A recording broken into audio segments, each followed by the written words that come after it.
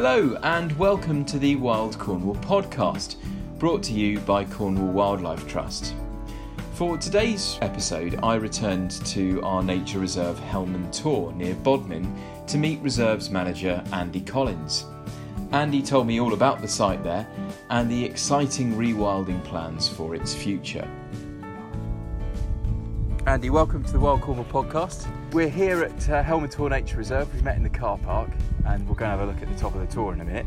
Can we just start though by telling you, what's your job at Cornwall Wildlife Trust?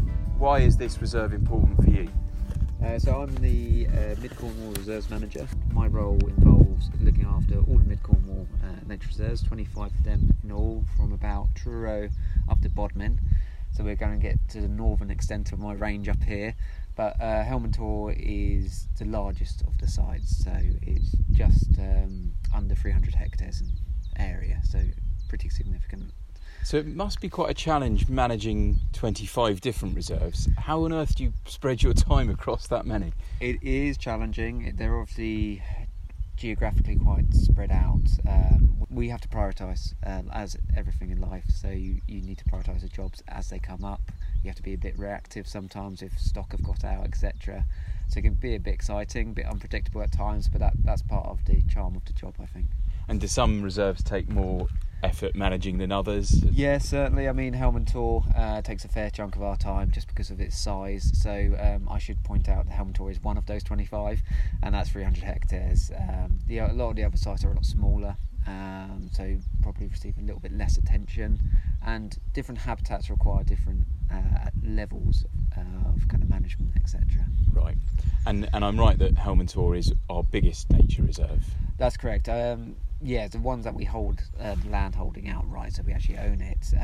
Penhale Sand Dunes is slightly larger, but that's MOD owned, and Perrin Sands only have half. So yes, as our land holding, yes, it is our largest nature reserve. Yeah. Well, let's head up and have a look at it.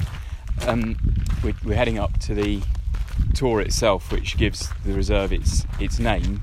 Yeah. So Helman Tor is obviously the high outcrop. I think it's just height off the top of my head is about 210 metres above sea level. It gives that commanding view across the sites, but the reserve itself is split down into 6 or 7, depends how you break them up, sub-sites, call them, and yeah, that makes up the wider site known as collectively as Helman Tor. Right. So were you always into wildlife, Andy? Yeah, I've been into wildlife since a young age. I was lucky enough, my grandparents owned a plant nursery, so I spent a lot of my time over there just helping out with the nursery, but generally just going around. There's some local woods that I'd play in, etc., collecting frog spawn, finding caterpillars, growing them on into chrysalises, etc. But yeah, no, that's it's always been a passion. There's always been outside as well. Yeah. Never did well being stuck in a classroom, etc. So yeah, when it did come to kind of choosing a degree, etc., my parents always said do something that you're passionate about. So then I went into conservation, and I did that actually studying down in Cornwall. So Exeter University have all their biosciences down in Penryn. Right, so you were based sort of Falmouth area. Yeah, exactly.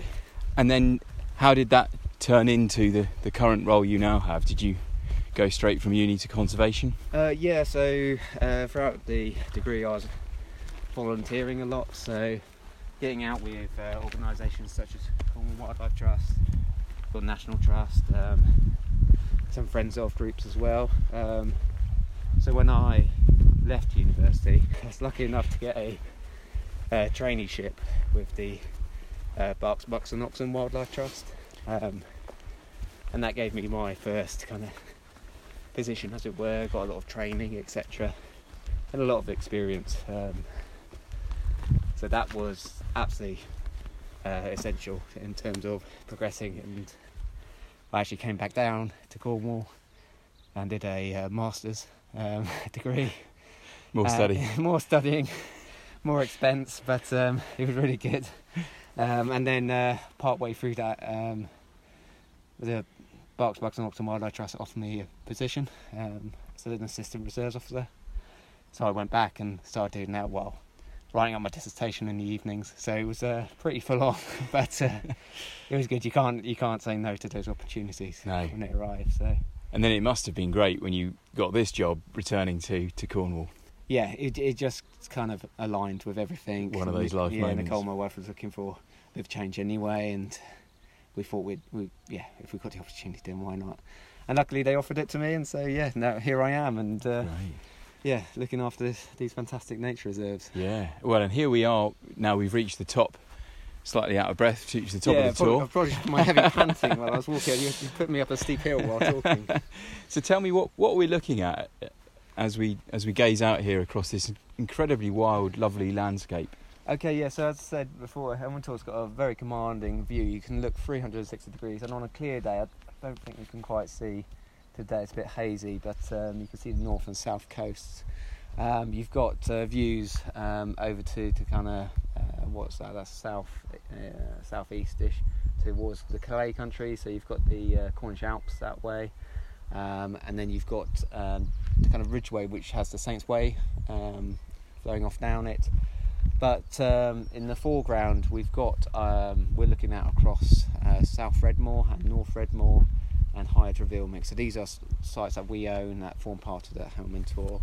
And we've got our newest piece of ground, which is this kind of hillock that's surrounded on three sides by this kind of mire, wet woodland, kind of willow carr kind of blanket that covers around the edges of a Creaney Farm. So that's our new site that we've taken on. And how big is Creaney Farm? Creaney Farm covers it's about 100 acres. So what's that in new money? That's about 40 hectares. Right. So yeah, so it's a significant piece, and it's, as I say, it's bounded on three sides by Redmore, and it's kind of that missing jigsaw piece for the site. Helmond-Tor's so special because it's almost continuous land holdings, so you get less edge effects, etc., and so you can do more exciting things, and that's obviously what we're looking to achieve in the future. Yeah. So Creaney Farm purchased last year. We've just taken ownership. We have it last month. So yeah. What are the challenges there? I mean, what state is the land currently in?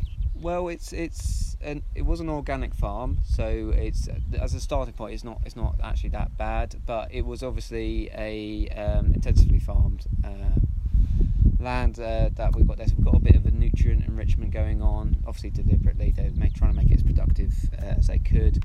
They did break in some of the wetter pieces, so drainage, etc., to previous owners. So there's challenges in terms that it has been modified. So we are trying to get that back to a more natural state. So we will reverse some of that kind of drainage that's happened over the years, and we will try to strip and remove that nutrient levels, so more natural plant communities can start establishing themselves. So that will take years for that to happen. It's a gradual process that we have to go through, but once it gets there, it's going to be absolutely fantastic. Great. Let's now head down to a different part of the reserve, shall we? Yeah, why not? Great. So tell me where we're headed to now, Andy. So we've just come down from the tour, and we're entering our Breeny Common site. Right. And we talked a little bit about what makes Helmond-Tor special in terms of its size and having those joined up areas. What else is there? So habitat-wise, part of the reason the site is so biodiverse is the whole mixture of habitat types that we have here. Right. So there's a real mosaic.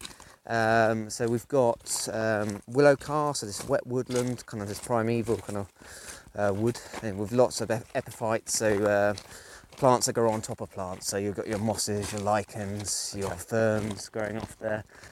Then we've got in the drier pieces, we've got oak woodland with a hazel understory, obviously great for dormice, etc. And then you've got your more open habitat, so we've got Atlantic heathland, so we've got wet and dry heathland. You've then got acid grassland mixed into there as well. And then we've got open water habitats, so pools and ponds, etc.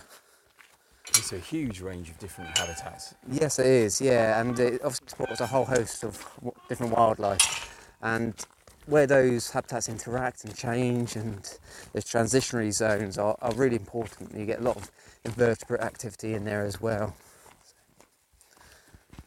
Go back to the dormice briefly. Their population across the UK is not in great shape. Is that right? No, Cornwall's a bit of a hotspot for them, really. It's so our populations here, we've been monitoring them and they've been doing really, really well. They've really suffered from habitat fragmentation, habitat loss. So whether that be through removal of hedgerows or kind of over-management of hedgerows, so flailed hedgerows, etc. Or actually woodlands not having a coppice rotation, etc. The understory not being managed as it should. So that's why then they're doing well here. Yeah, so it's oak woodland. yeah, so they are primarily on the oak woodland with that kind of hazel understory. You will find them in the wider landscape. We've had reports of them actually overwintering. So a lot of people think they just stick to hazel woodland and they're up in the canopy. They are quite arboreal, but actually over winter they'll come down to the ground into the leaf litter and actually make a hibernation. No, that's the wrong term. Hibernation nest. So they'll weave together some leaves, etc., and just hunker down there. But because our open habitats has tussock grasses, etc., such as Molinia, that's purple moorgrass, they've been found in those tussocks, kind of made a little sleeping bag out of the grass and then stay over winter in that. So, yeah. Great.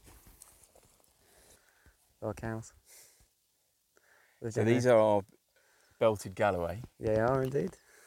And we don't own these cows, do we? No, so these are owned by Christine Parker, who's a local farmer. She lives just down the road there. Yeah, we've been working there for many years now. So it's nice to be able to work with local farmers because it gets them to value the reserve. Obviously, these are beef cattle, so there is a product coming off of it. I'd say a very high quality product. They're obviously helping with conservation. So the job they're doing is effectively variable defoliation, which is a very posh way of saying that they go around and they graze areas. They leave some areas long, they leave some areas short, and that increases the structural diversity. Instead of everything being the kind of same height and size, they create kind of short, hot sward areas that are good for kind of basking snakes or invertebrates, etc. And then they'll leave some long areas as well. So those kind of larger plants that maybe want to grow up something else, like your vetches, etc. They'll be in there as well. So that's what we aim to do, and it's a balance. Get the stocking numbers right. So too many, and it'll be short everywhere. And we don't want that. Too few, and then not getting into it, and you'll start having habitats go through succession.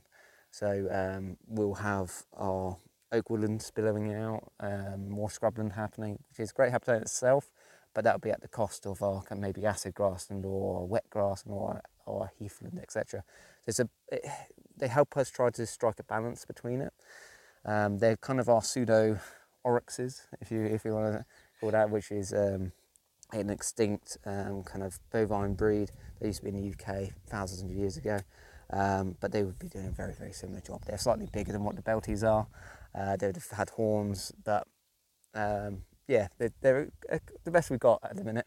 Yeah. So thousands of years ago, you would have had these oryxes roaming land like this. Yes. And the habitat would have been very different as a result of the work they were doing, grazing in the way they grazed. Yeah, so I think it was Oliver Rackham who first purported this idea of the wildwood, and it's a very romanticised kind of primeval kind of forest you think about, and that a lot of people think that back then the UK was this wall-to-wall kind of ancient kind of oak woodland, and that humans came, cut it all down. And there is an element of truth to that. It would have been a lot more wooded, but the new theory by Franz Vera has generally accepted, I think Oliver Rackham actually accepted it near the end of his life, that in fact it wouldn't have been all woodland because we'd have had these megafauna kind of crashing through the undergrowth, creating glades, etc. So yes, it would have been more wooded, but there'd also been open habitat in there, and scrubland and everything in between, and it'd be a whole mosaic moving through. And really, on these sites, that's what we're trying to achieve, trying to get that balance of different habitat types. And that's where, because the site is so large, that's where we can actually start thinking about mixed grazing. Where we've got smaller sites, so some sites are less than 10 hectares in size, you'd need, say, a cow, 2 cows, half a pony, and a quarter of a pig. Yeah. So it doesn't quite work. But when we start getting large areas, we can start thinking about doing mixed grazing and doing those interesting and trying to replicate those kind of more natural processes that we've somewhat lost in the landscape. So that's what we're looking to do here, because we've got to a site. It's still, in relative terms, quite small. If you think about the kind of famous rewilding projects such as NEP, they've got I think it's 1,400 hectares. We're 300, so we're a lot smaller. Bit smaller. We are getting bigger. It seems, which is good. We will continue to try to expand it as well, take on more land, but it gives us that opportunity. When you're starting to get that size, that's when you can start introducing these more dynamic kind of, feels a bit mean calling them management tools, but that's kind of what they are. So that they each have a role. Yeah. So the cattle, fantastic. I don't know if many of the listeners would have watched a cow eat, but I'm sad enough to have done that. So what they do is they've got a rasping way of eating. So what I mean is they wrap their tongue around the vegetation and then tear at it. Right. And what that does is leave a very uneven kind of finish to the ground. So again, that helps with that structural diversity I was talking about before. If you compare that to say ponies, they've got 2 rows of teeth, so they're like scissors going around. Now with ponies, they can be absolutely fantastic because they will actually start, and when I say ponies I mean native breed ponies, so we use Dartmoors and Exmoors primarily. Some trusts have started using Conics, which is a Polish breed, but because we're in the southwest it seems the right breed to go for Exmoor Dartmoor. They're fantastic what they do, but they've got those 2 sets of teeth, and they will actually nibble at scrub a bit more than what cows will. Cows will take leaves, etc. I mean, we're standing by a hawthorn and you can clearly see the lower leaves have been nibbled by the cows, but they're not quite equipped to deal with it, while the ponies have got more malleable lips, so they can kind of a bit more delicate with the vegetation, can actually manipulate it and actually adjust it and get their teeth in, and they can be a little bit more selective than what the cows are. They're a little bit more broad grazing, while ponies are a little bit more selective. Downside of ponies, if you leave them too long in there, I'm sure everyone's seen a pony paddock, it can get grazed to absolutely nothing. So again, stocking numbers are very important. So, and I guess managing how you move them across the sites so well. Again, we're currently trying to work out what the best way is to move the livestock around. I mean, it's a very romantic idea to have these free roaming herds moving through the landscape. The difficulty with that is they are like us, they like the nice things first, so they'll go for their favourite bits. And sometimes we need them to push into maybe the wetter, harder to reach areas, because if they don't, that again will go through succession. We'll start getting maybe willow car coming in where we potentially don't want it. I mean, it's a bit of an argument. Do we want to just allow that to naturally confirm? But again, because we haven't got the area and the size, we need to strike that balance between it. So we need them to do a job. So that's where we're looking at using, we've been trialling recently, digital collars, so no fence collars. And what they do is that you can set from your mobile phone, it's all very fancy, all very clever and fancy, but you can set a digital boundary. And what the collars do, if the cow was approaching that boundary, it would start playing a noise that would get gradually louder, and then it would actually administer a shock. It does that 3 times, 3 rounds. If they go beyond that, it doesn't shock them anymore. And and if they return the other way, coming back into where they should be, it doesn't shock them at all. So it's very, very clever. And it notifies you if you say the cows are out, and you go, where are they? And you can find them. So it is really useful. The cattle need to be trained on how to use it. You can't just throw it on them and go, good luck. But they pick it up extremely quickly. I mean, Christian cows, it was 3 days it took them to learn it. And they really respect it. If you play that noise near them, they are like, whoa, backing up. Yeah, so what that means is that they don't actually get shocked that often. While you might say electric fences, etc., they can. But again, it's very similar to an electric fence in that the animals learn quite quickly to respect it. Right. But it's just more, instead of a visual barrier, it's an audio barrier. That's right to put it. So in terms of future plans then, we've talked about the belted Galloway we've got here. Is there a plan to introduce more cattle, different cattle? What are your thoughts? So again, because we work on the sites around Helm and Tor, I've got 4 different graziers that I work with, so 4 local farmers, which is, I say, fantastic having those people involved in the management of the site. So you've kind of got to work with them in terms of, we generally just use native breeds, so Belties or Belted Galloway are native breeds. So they're quite hardy and have kind of adapted to this kind of work that we're putting them to, this ground. And here, if we had some Jerseys out here, they'd just be roaring at the gate saying, please get me off, this is awful, I want my ryegrass. While the Belties are here, they're kind of semi-aquatic cows. I see them and they're pretty much up to their bellies most of the time in water, so they're absolutely fantastic. But Mark, the other side, he's got Angus and some Dexters. Again, they do a grand old job. Then we've got the Pedricks and Truscotts over the other side.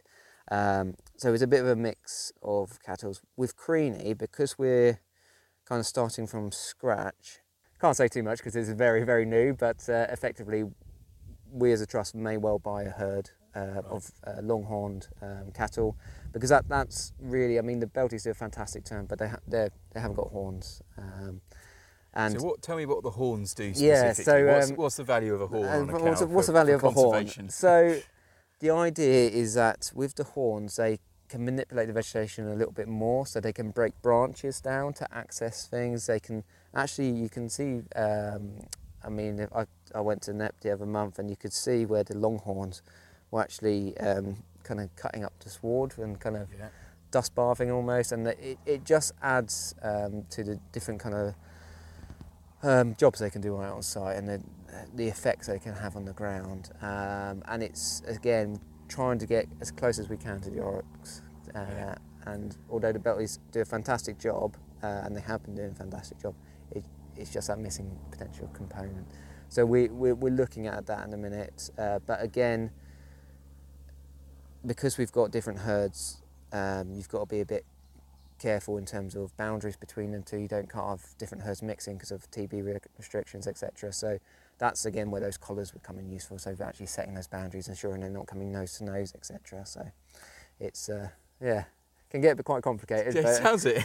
But and then the ponies. Yes. So the Cornwall Wildlife Trust owns 24 ponies. Yes, we do. Yes. Are they the ones that will be coming to here? So we would probably, because they're put to work on our smaller sites, the ones that generally we can't find a local farmer to take that on. They're too small, or there's not somebody with the right animals in place. So that's where we graze them ourselves with our native breeds ponies. So a mixture of Shetlands, Dartmoors and Exmoors. They've got a full-time job on the kind of other sites. So if I was to come and bring them on at these large sites out here, those other sites would suffer. So we'd probably look to get our own herd up here. So we're not talking huge numbers. We're talking about probably about half a dozen, maybe up to 10 or so. And they would move around. Again, it's very light stocking densities we'd be talking about. But again, they would complement the cattle grazing as well. Then the other kind of exciting thing we're looking at is introducing pigs as well. Now, pigs are obviously replicating wild boar, and people do ask why don't we just release wild boar? And firstly, is because wild boar can cause havoc. I mean, I'm not against it per se, but there's a lot harder to argue. I mean, because we haven't got those natural predators, etc. You'd struggle to control their numbers, and because of that, too many pigs or wild boar would cause absolute havoc, and they can destroy habitat. So you'd need that right level, and so it's a lot easier to actually have a native breed but domesticated pigs that are pseudo wild boar. So we're thinking like Tamworths here, or you can do a Tamworth crossed with a wild boar, and that's an Iron Age pig, is what some people call it. Yeah. So you can get these pigs that are as close to a wild boar as you can get without it being a wild animal on that. So and again, we control them, move them around, that side of things. So that's what we're looking to do. The problem we've got at the minute is a lot of our infrastructure, so our fencing, is designed for keeping cattle in and ponies. Pigs are a different kettle of fish, and a lot of people keep them electric, but just because of the lengths of fencing we're talking about, that isn't really a goer. So I'm at the minute, we're doing some trials this year. Amelia, a lady from Bodmin's got some Cornish Blacks, which is a native breed pig. That's going to come on to Crift, which is one of our sites here, and graze it. And I've retrofitted some of fencing with different style fencing just to see how they interact with it and whether they can get through it. But we're going to have a kind of safety curtain of electric around it. So it's basically a bit of a trial to see how they push through, and it'll just be a bit of a learning curve really for us to see how we can do it. Because, if we have to rip out all the fencing and replace it with stock netting, that's going to be very, very expensive. So, but we need to be sensible about it and keep our obviously animals on our land. So. And from a conservation point of view, what role did wild boar play that pigs can now play? We talked about what ponies and cattle do. What about the pigs? Yeah, well pigs they do things like rootling is the one thing that the other animals don't do. So they've got, it's mad, you look at them, their nose looks very soft, but it's like a plough. They can go in and they can turn sorts of earth over. It's really impressive to see, and they've got very, very strong necks to be able to turn over sods of earth, and they're eating the grubs, etc., or kind of roots, etc., of plants, and they're omnivorous as well. So they will eat insects, but they also eat plant life as well. So, and that turning over the soil creates germinating opportunities for a lot of annuals, etc. That with cattle and ponies, you're only really going to get that maybe from the kind of hooving action, the poaching of the ground, so that muddying up. But too much of that and you can get compaction. While the pigs, by turning over, it's not actually compacting the ground, it's opening it up, and you can actually reverse compaction in some places. So the other thing they can do is they can actually start helping knock back some more of the dominant plants. So we're standing here, I'm looking at bracken, and brackens can be a real pain. It basically comes in, so where we knock back scrub, you've normally got a bit of nutrient enrichment from all that leaf litter after a while. So we clear the scrub, knock it back, try to keep that open habitat, and then you get bracken come up. And you're like, oh God, now we've got bracken. So you can bruise it, you can roll it, you can cut it. But what pigs will do, will come in and they'll eat the rhizomes. So they're really rich in carbohydrates, and they can actually come in, eat those rhizomes, and that will completely, not eradicate bracken, because bracken is an important habitat in its own right, but you just don't want it dominating everywhere. Yeah. So it's trying to keep that balance. So they can play roles like that the other animals can't. So that's, Yeah, so ponies, cattle, pigs, all sounds quite exciting possibilities for the future. There's one other reintroduction we haven't spoken about, that we've talked about before on the Wild Cornwall podcast, but that might be coming to Helm and Tor. Can you tell us a little bit about beavers? Yeah, so beavers, so they are really exciting ones. So if I was to range it in terms of levels of excitement, beavers would be right at the top. And that's because they are famously ecosystem engineers, which means they create habitat. They can create obviously wetland pools, etc., but they're also getting into areas of the site that we struggle to. So willow carr, for example, we have a breeding population of willow tits, which is our rarest resident bird in the UK. We've lost 97% of them since the 70s, so not doing well at all. What they need is really damp woodland, but they need a varied age structure in that. So the reason Breeny Common and Redmoor and other sites around Helmond are really good for willow tits, or historically have been really good, is because these sites were tin streamed. From the 13th century all the way up to the 1960s, and what that left was a very bare, open kind of soil, but very impoverished. And over time, that's gone through succession. These woodlands have evolved through succession and developed, and you've got this very dense willow, which is absolutely fantastic for willow tit. However, we're now getting 60 years on from that, so that willow is maturing, and it's very difficult to access that ground because you're getting into it and it's going up to your waist. It's very, very wet in there, and then slinging a chainsaw around in there is very difficult, as you can imagine.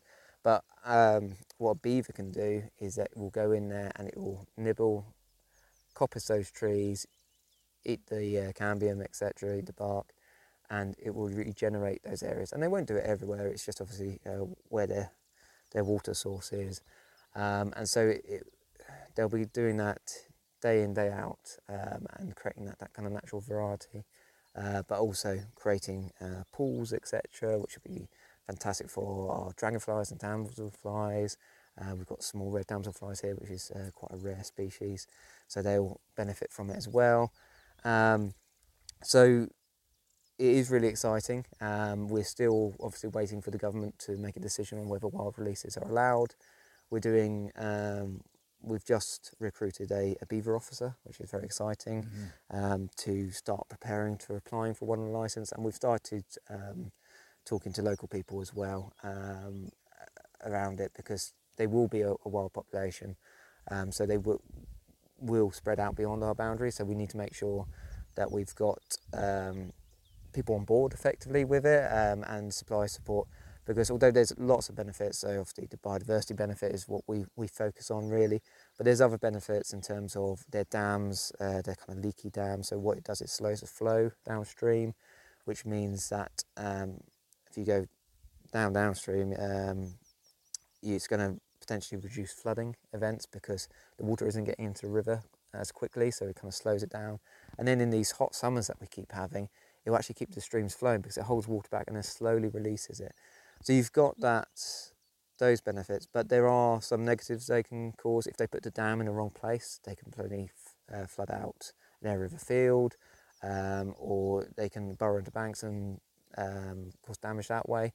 So there's a few things that we need to make sure that we can support people and make sure that if there is an issue, we can go and sort that. So I myself, I've got now a licence to potentially remove dams, trap and relocate beavers, etc.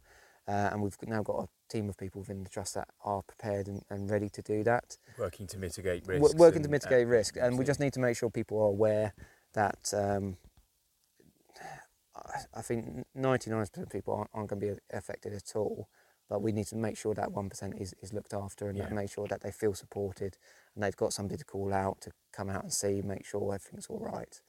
And so that's where we are at the minute, but we've got to do a lot of stakeholder engagement before, so we're a little way away from it, but we're starting that process, and it's very exciting, obviously, and I hope in the near future we'll see beaver out on there, and they will make a fantastic change and benefit to this site, and it's going to be great to see. It'd be lovely for people to be able to maybe potentially have sightings when they're out on the site.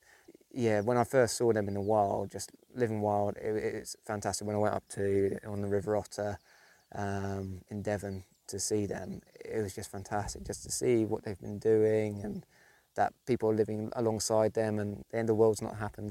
They're great. They would once have been native to Britain, they're a native species. Obviously, we hunted to extinction. So, they're just one of those missing pieces that we would like to return.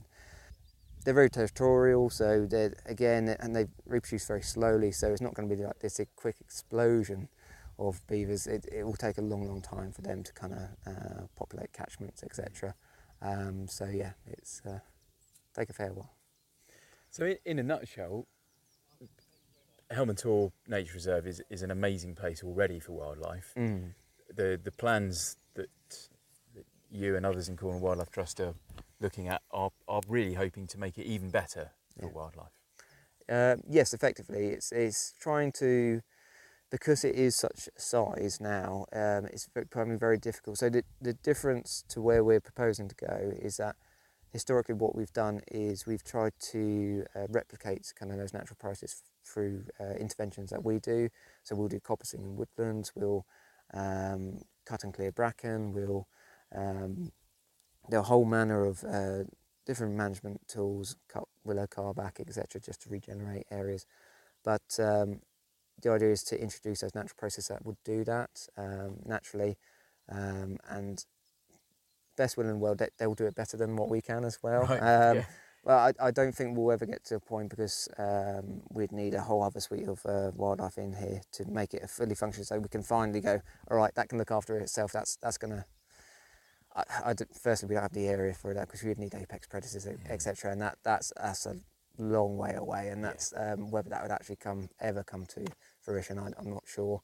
So you still need human management. Yeah, so we'll but be, it's letting nature to lead. So that in terms process. of stocking levels and that, we'd obviously be controlling that. Instead of predators doing that, we will be controlling that in terms of saying, okay, we need a little bit less cows, we need a few more, and so we'll try to replicate those kind of boom and bust cycles. So it's very exciting, but it's also like daunting when you've got species like marsh artillery that are hanging on by their eyelids effectively here, and I could turn out some pigs and they could go turn over an area, or the beaver dam's the wrong bit and floods that bit out. So it's going to be interesting. We're going to have to manage it and control it, but it is exciting. It is so exciting. Can we talk a bit about the marsh artillery? I'm aware that this site is a site of special scientific interest, triple SI. Yes. Can you tell us what that means and why the site's got it, and a little bit about the marsh artillery butterflies? Yeah, so triple SI, or Site of Special Scientific Interest, that's a designation, a national designation that's given to sites that's got a specific interest, whether that be a specific habitat type or species, whether that be fauna or flora. And it's basically a protection for that site. So a lot of them were designated in the 70s, as was this one, and they give key features, notifiable features. And on this site, marsh artillery is one of them. So they're a very, very rare butterfly in the UK now. They used to be very, very widespread. We lost 79% of them since the 70s. So again, that's primarily due to habitat loss. So intensive agriculture, development, fragmentation through road networks, etc. So they're a bit of an odd species, really. They inhabit two kind of distinct habitat types. So we've got populations on very chalky grassland, but we also have them on kind of wet and kind of acidic grassland as well. But the real important plant for them is the devil's bit scabious, which is their food plant, and that's what they'll be feeding on as caterpillars. They do nectar as adults, but it's really the caterpillars that eat the scabious leaves, etc. So here at Helmond, that's kind of acidy, kind of tussocky grasslands, damp grassland. That's where we really find them. The site also supports other very rare species. So we've got willow-tit, as I've mentioned before. We've also got the small red damselfly. You've got the dormice, as we've mentioned. But we get species like grasshopper warbler. We get large numbers of overwintering snipe on site. Woodcock in the woodlands as well. So there's a whole mixture of species that we have here. We do get the occasional nightjar that would come in, and I'd love to see those come back and actually start breeding here. That'd be fantastic. Have you seen them here? I haven't. I've heard a recording of them here, right, but they come out, as the name suggests, in the evenings and nights. But they're absolutely fantastic birds. So yeah, I'm hopeful that in the future they'll come back, particularly with this kind of increase in land holdings and increase in habitat. So we'll see, but yeah. And if someone wants to come and see marsh fritillaries here at Helmond, where and when would be So their best bet to they're come? on the wing generally during May, June. So we've just kind of past the peak time. Yeah. So again, you're looking for an area that's got decent amount of scabious, and there's a number of different places. They're a bit hard to describe, but if anyone's particularly interested, they can get in contact with us, and we can kind of point them to kind of key area hotspots. Some of the areas we will ask people to kind of keep away, because again, if you have too many people, and we do get a lot of people that come to specifically see the marsh fritillary because they are so rare, they can inadvertently have a negative impact. So whether that's through trampling, etc. So you've got to be a bit careful what we do, but there are some easily accessible areas where we generally point people to, and they've got a good chance of seeing them.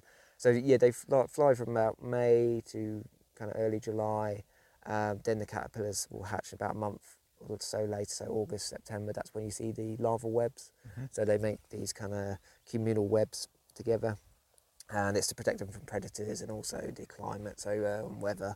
So it keeps them kind of dry, and it keeps them off frost, etc.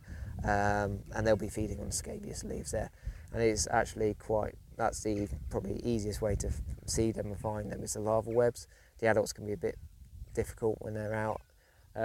Unfortunately this year, I think because of the dry summer we had last year and the kind of cold start to the spring, the numbers are a lot lower than they were. We had 2 very good years, last 2 years, but this year the numbers seem to have dropped off a bit. Right.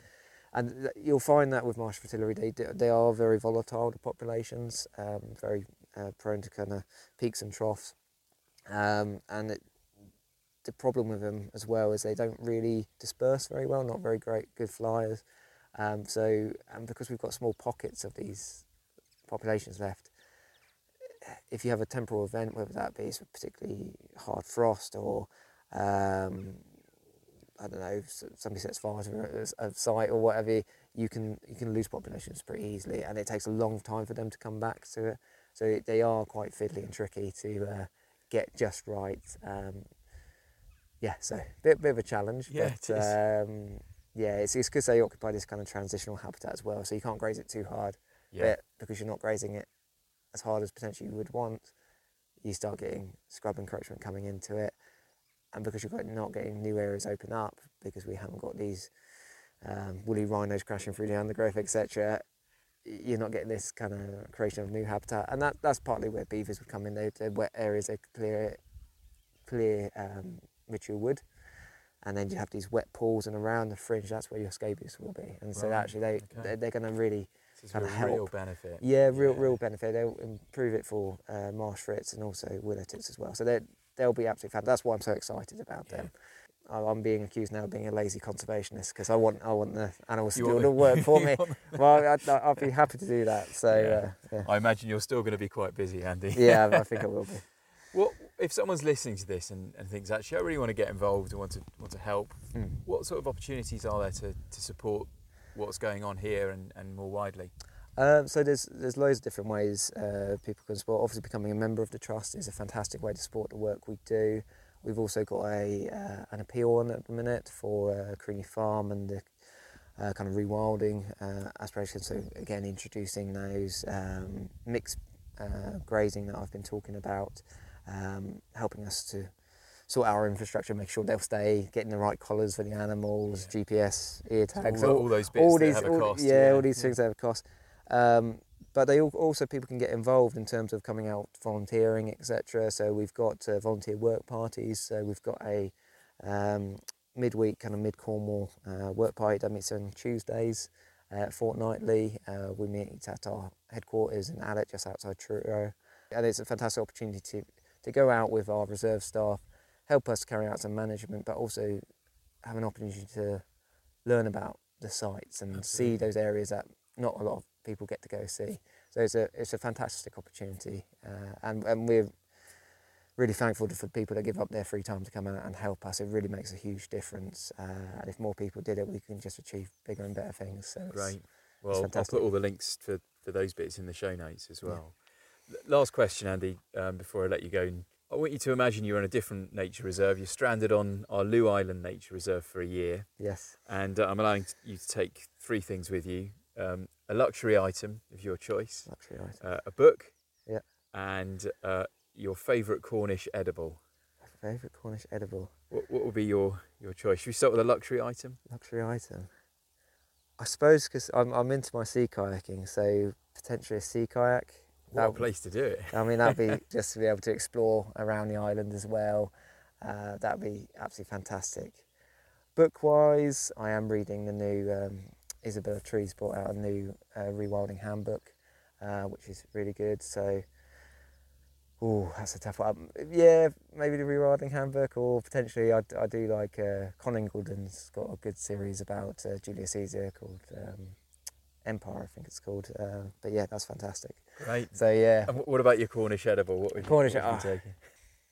I do like my Cornish ales. You got a favourite ale? Cornish ale? I do. I am quite fond of Tribute. I do like Tribute. Yeah, let's go. Take a Tribute. Yeah, take a Tribute. Yeah, don't want to. Sea kayak, perhaps Isabella Tree's new book. Yeah. And a Cornish ale. That's it. Yeah, I think. Yeah, probably not all at the same time. Otherwise, it'll go wrong. But well, thanks so much for your time, Andy. It's been really helpful to talk to you. Yeah, fantastic. Well, thanks for coming out, Tom. I hope you enjoyed listening to Andy explaining all about that amazing nature reserve and Cornwall Wildlife Trust's plans to bring rewilding principles to our conservation work there. If you want to find out more about volunteering, becoming a member, or donating to the Rewilding Appeal, you can find all the links in the show notes. Or if you'd like to make a visit to Helmentor, do make sure you download the brand new Wilderness Trail leaflet. Again, the link's in the show notes. That's all for now. Thanks for listening.